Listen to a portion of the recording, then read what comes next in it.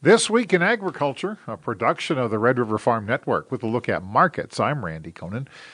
Midwest Market Solutions President Brian Hoop says this grain trade already has a holiday feel to it, with this market going nowhere in a hurry. Little support coming in from South American weather for Argentina. It's hot, it's dry. There's a little bit of rain in the forecast, but it's 10 days out. So there's not a high confidence of anybody that we're going to get good moisture there. So there's talk of yield losses potentially. We've seen some in Argentina wheat, where we've seen significant yield losses because of drought, slow planting for corn and beans because of the drought-like conditions. So it's a supportive feature for the market. And we kind of have this window of demand where we're seeing some buying interest as well.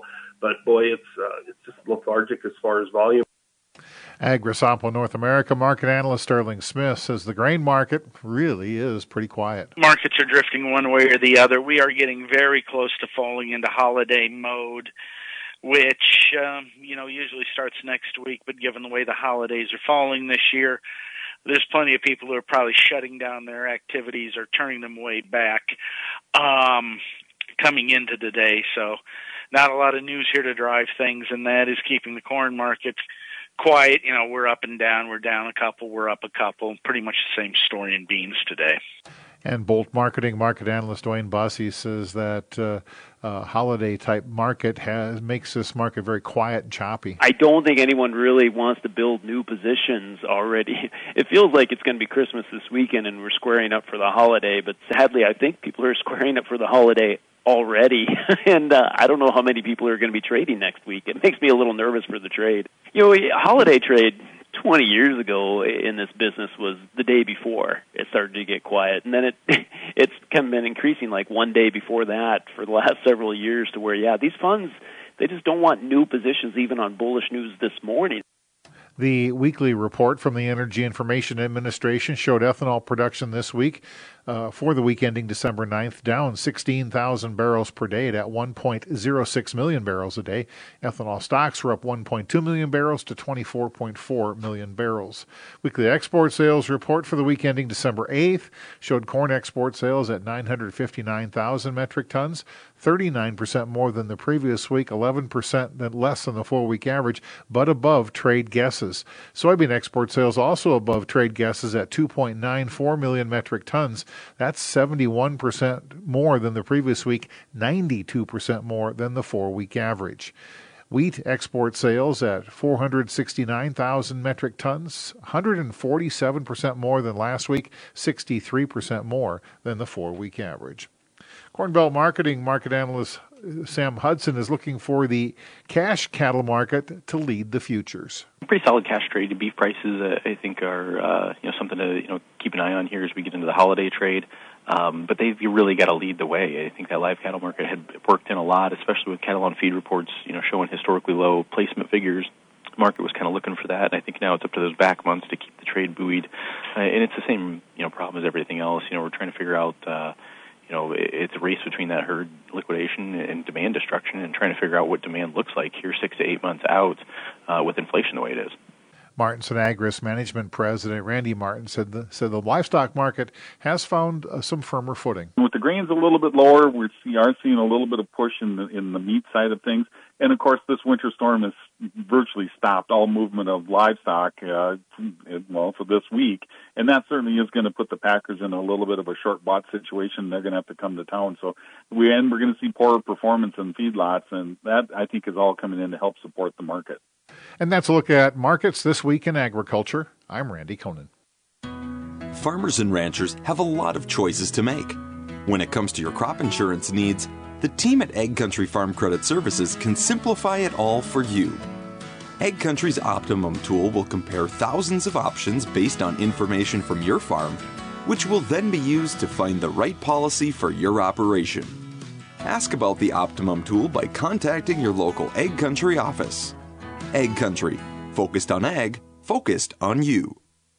providing play-by-play for the business of agriculture. The Red River Farm Network. Unless our corn exports pick up appreciably, and I don't see that happening. The farmer is at the moment just not engaging on the cash sales side. We traded as low as $77.59. This is the first time we've been below $80 a barrel in about 7 weeks. Numbers are available anywhere, but when you want to know why the market is moving up or down, agriculture's first choice is the Red River Farm Network. We're reporting agriculture's business.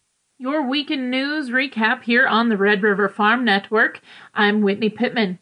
The USDA is preparing a special risk assessment report to help growers respond to avian influenza. Dr. Rosemary Sifford, who is with the USDA Animal and Plant Health Inspection Service, is working on the project. We're in the midst of doing an analysis of all the data we've collected on the affected facilities to make some statements about the level of risk and what are factors that create a higher level of risk. Sifford says turkeys seem to be more susceptible to highly pathogenic avian influenza than other birds. Ukraine's Odessa port is not operating due to Russia's bombing of the region's electrical energy system. There's no timeline for the resumptions of shipments out of Odessa. Grain shipments are now being diverted to 2 other export ports. Cattle markets have seen brighter days recently, and Koima and Verilex Brad Koima gives an optimistic outlook for the cattle market with potential new record prices in the future.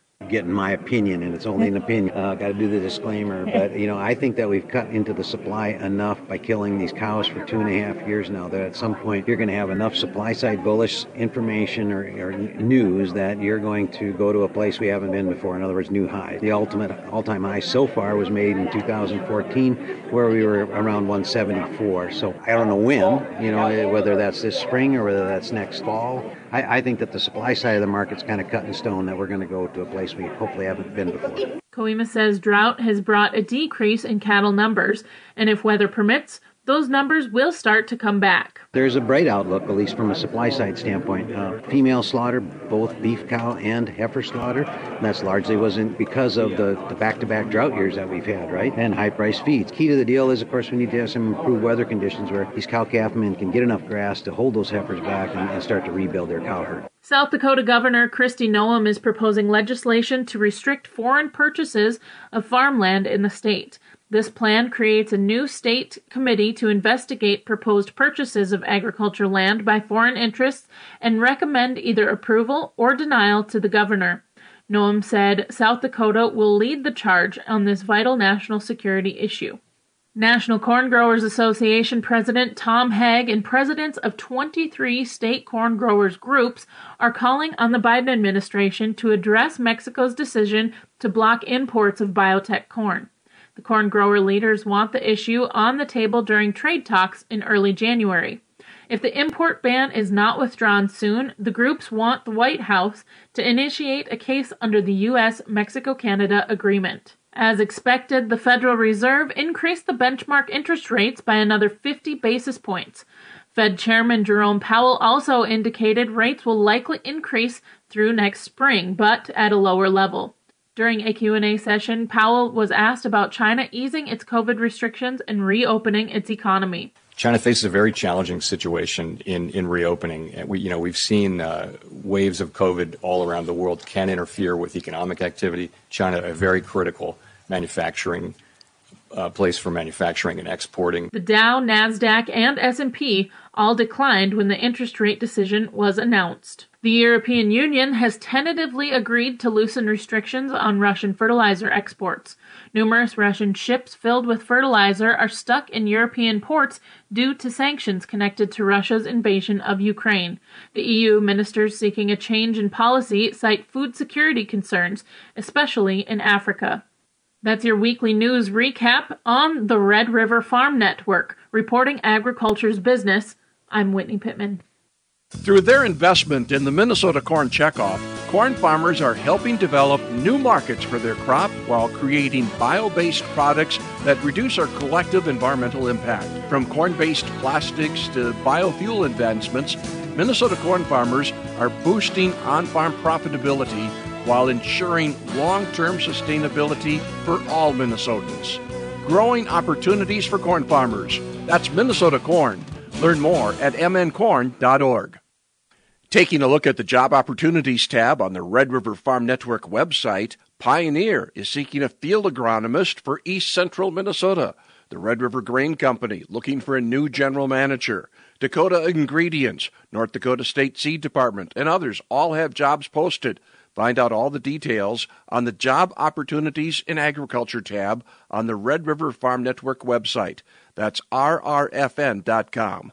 rrfn.com.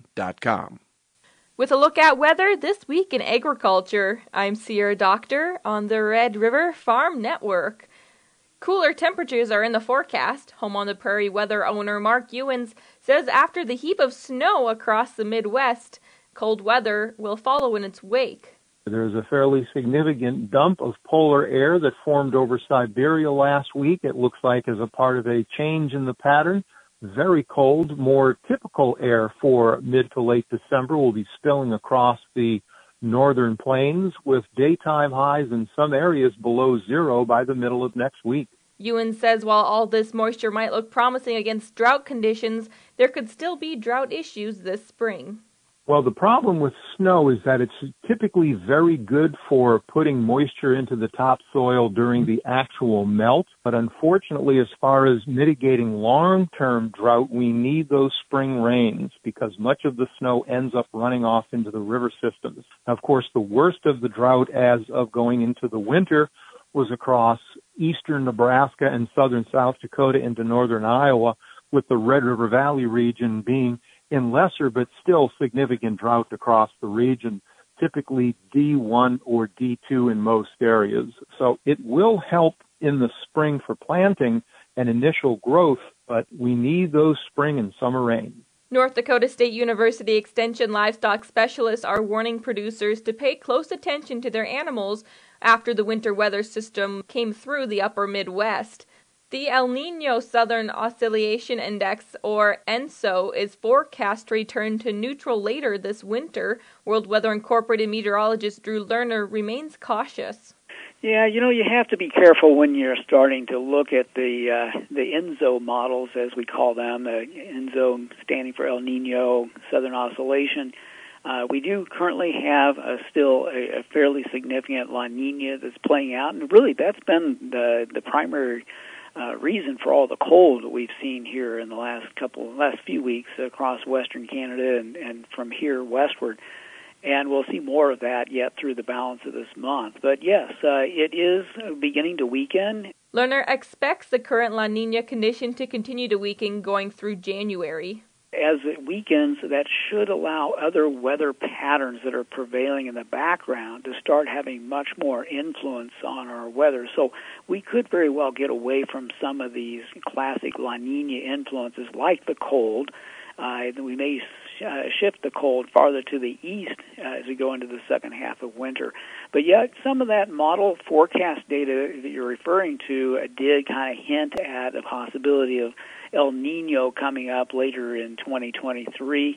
Low water levels on the Mississippi River remain a problem. An update from the American Commercial Barge Line says barge traffic will be affected through December with sustained impacts to navigation not seen since 1988. Barge movement has improved on the lower Mississippi River, but conditions are deteriorating between St. Louis and Cairo, Illinois. Comstock Investments market analyst Joe Camp says the moisture will help soil conditions and increase water levels on the Mississippi River. Yeah, something that's helped out by these showers that moved through this week. But, not to say that's not a problem that could persist, unfortunately, here into these early 2023 months, given that we've still got a La Niña in place. It may be lessening in its strength and on its way out finally after 3 years in a row. But for now, it's still a drier pattern out from the southwest that's going to give us concern.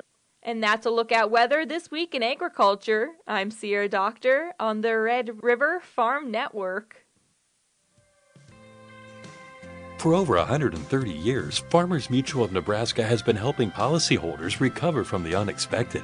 With more than 1,500 independent agents in communities across the Midwest, experience the advantage of insurance kept local for your auto, farm, and home. Visit fmne.com to contact an agent for a quote today and experience the difference of insurance kept local. Farmers Mutual of Nebraska. always alongside you. This is Sierra Doctor from the Red River Farm Network, wishing you and your family peace, health, and prosperity in the new year. The Christmas season is a special time and an opportunity to thank you for being part of the Red River Farm Network audience. We're delivering farm news, market analysis, and weather information to help you in your farming operation. We're proud to be reporting agriculture's business. Merry Christmas and a Happy New Year from the Red River Farm Network.